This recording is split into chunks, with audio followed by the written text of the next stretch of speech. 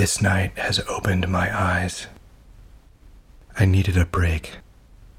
The studio, windowless, lights dimmed, and without a clock, might as well have been a submarine 20,000 leagues deep.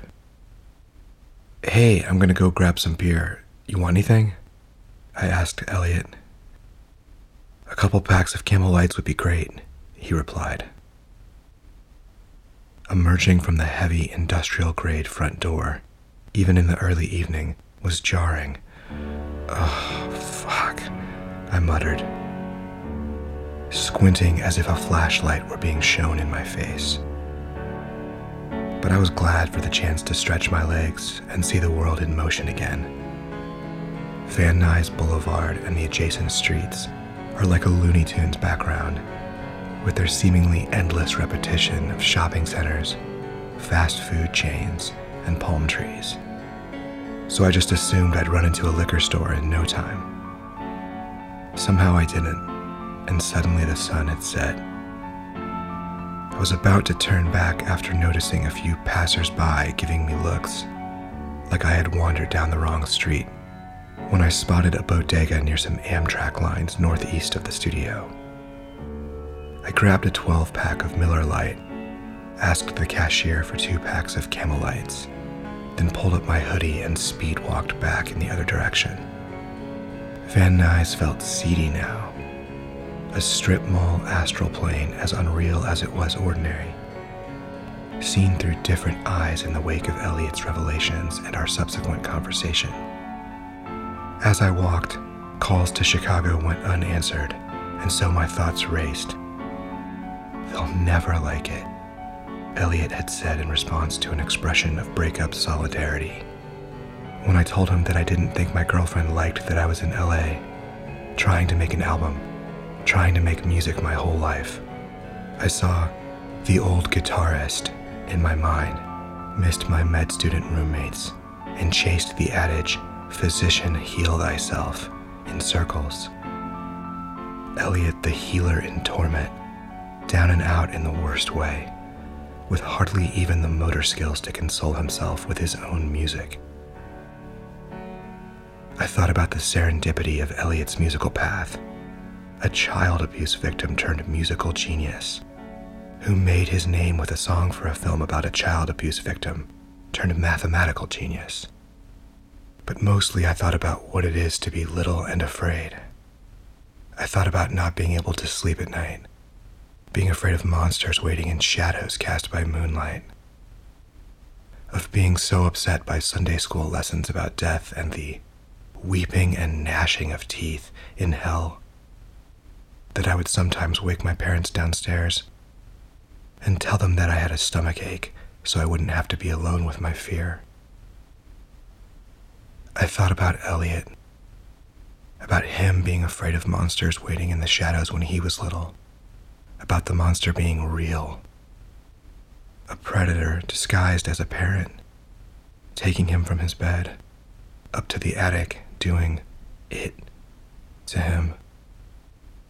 What could be more horrifying, more damaging than that?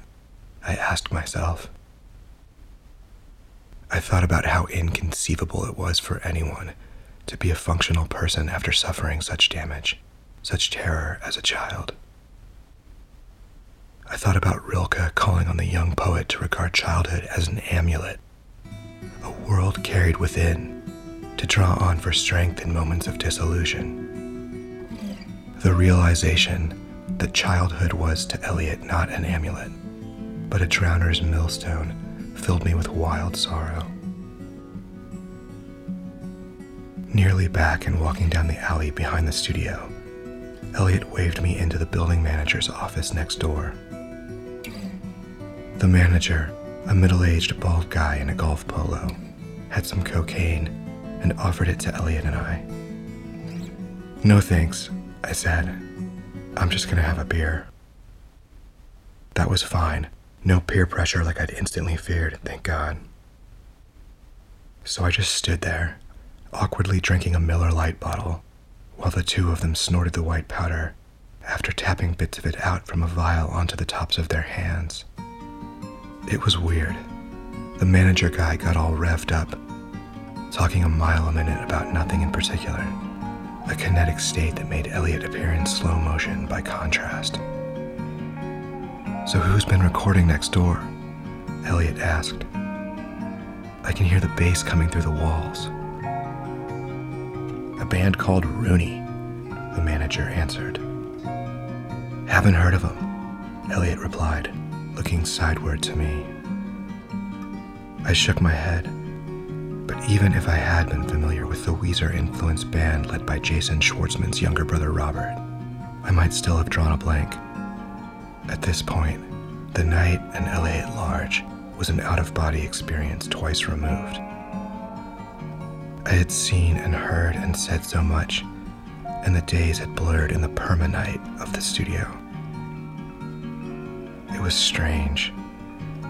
I was of course familiar with the harrowing Elliott Smith album cover image of blue bodies suspended in air, suicide jumpers ostensibly, and the drug references in songs of Elliot's like Needle in the Hay, The White Lady Loves You More, and Junk Bond Trader.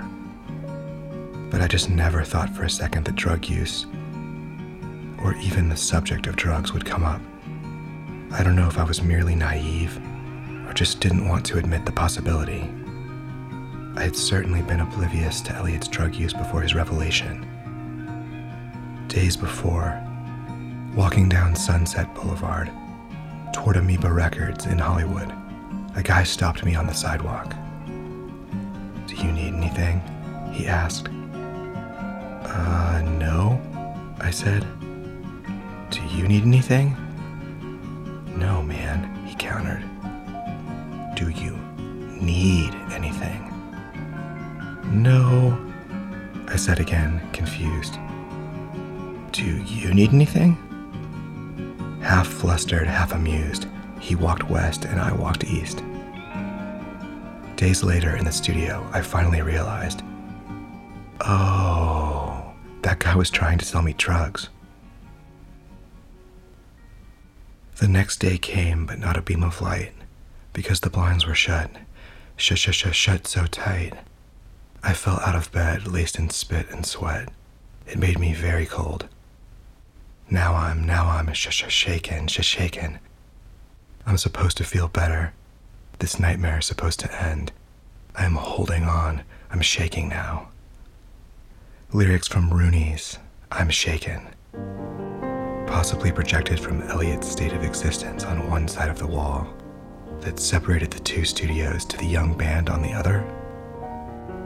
A joke, but also maybe not. Maybe Elliot would have laughed. He was funny and joked around a lot more than the mythos around him suggested, and was into cosmic ideas.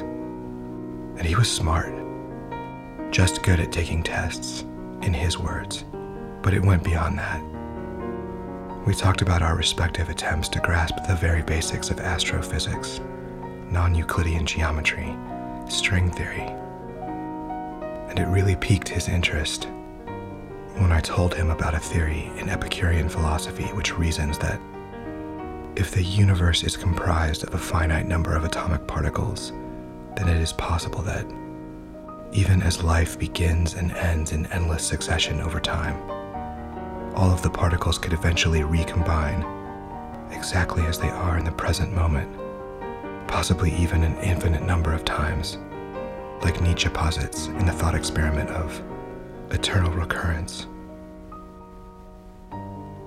This guy, Lucretius, who was a student of Epicurus, wrote about it first, I said.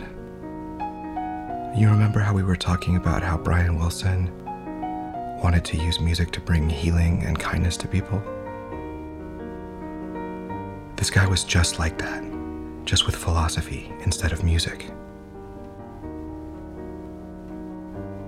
At some point during the night that had stretched on for days, Elliot made arrangements to go to rehab in the morning at a place called the Neurotransmitter Restoration Center, NRC, in Beverly Hills. Oh, wow, I said with unrestrained enthusiasm when he dropped the news. That's great, Elliot. Really? Wow. Is it here in LA? Yeah, in Beverly Hills. Fancy. Ha, yeah. So they restore your neurons? Yeah, they basically kick all the shit out of your neuroreceptors. Because your synapses are all kind of blown out. Yeah, so they have to be reset with amino acids. So all the serotonin and dopamine and stuff will start flowing right on its own again? Yeah, exactly. Well, that's just great. I'm so happy for you. We should put on some happy music. Anything look good in here? I continued, extracting a Case Logic soft case, jam-packed with CDs from my backpack, and handing it to him.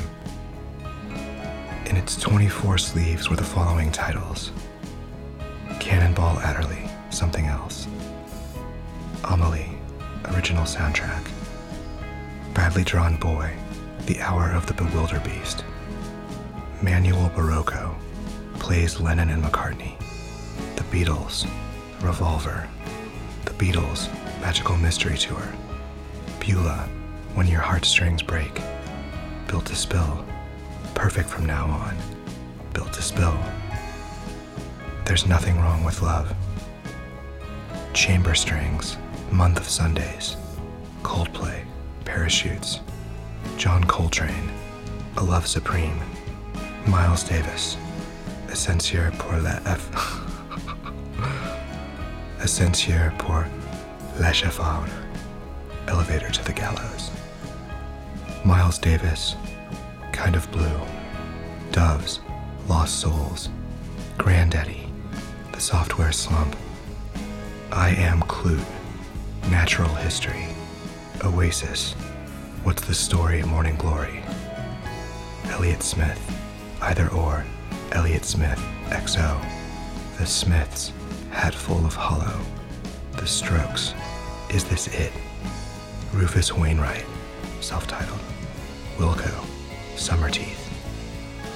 And crammed in at the very back was a recent haul from the Amoeba Records in Hollywood that included Coldplay's newly released A Rush of Blood to the Head, and used copies of Miles's In a Silent Way, Milestones, and Roundabout Midnight. Here we go, Elliott said, plucking What's the Story, Morning Glory from the case. Oasis, good call. I listened to this album like 1,000,000 times in high school, I remarked, amused and elated by the selection, and relieved to both have avoided the awkwardness of Elliott encountering his own Either Or and XO in the next 2 sleeves, or possibly having to explain that, yes, I bought the new Coldplay album on the day it came out. Shina, Elliott suddenly brayed, impersonating Liam Gallagher's famously nasal vocal sneer of the word shine as opening track Hello bellowed from the speakers. Ha, yes, I exclaimed, clapping my hands together. We're the best fucking band in the world, mate, I declared in my best Liam voice, imitating the thickly accented bravado displayed on the Manchester band's bonkers Wibbling Rivalry single release of recordings of Liam and brother Noel arguing. Hawaii, Elliott continued, following Liam's elastic away. I think my favorite one on this album is Hey Now, I shared. Which one is that? Track 5, right after Don't Look Back in Anger, the one where he keeps singing, Feel No Shame 'Cause Time's No Shame. What's your favorite? Champagne Supernova. Slowly walking down the hall. Faster than a cannonball. God, that's a great line. The best. If you really want to go full Liam, you've got to sing with your arms clasped behind your back and your head tilted up like the microphones in the ceiling. I demonstrated. Yeah, exactly. Elliot said. And then playing the tambourine whenever you're not singing. Totally. But seriously, Liam's got one of the best voices ever. I wish I could sing like him. Me too.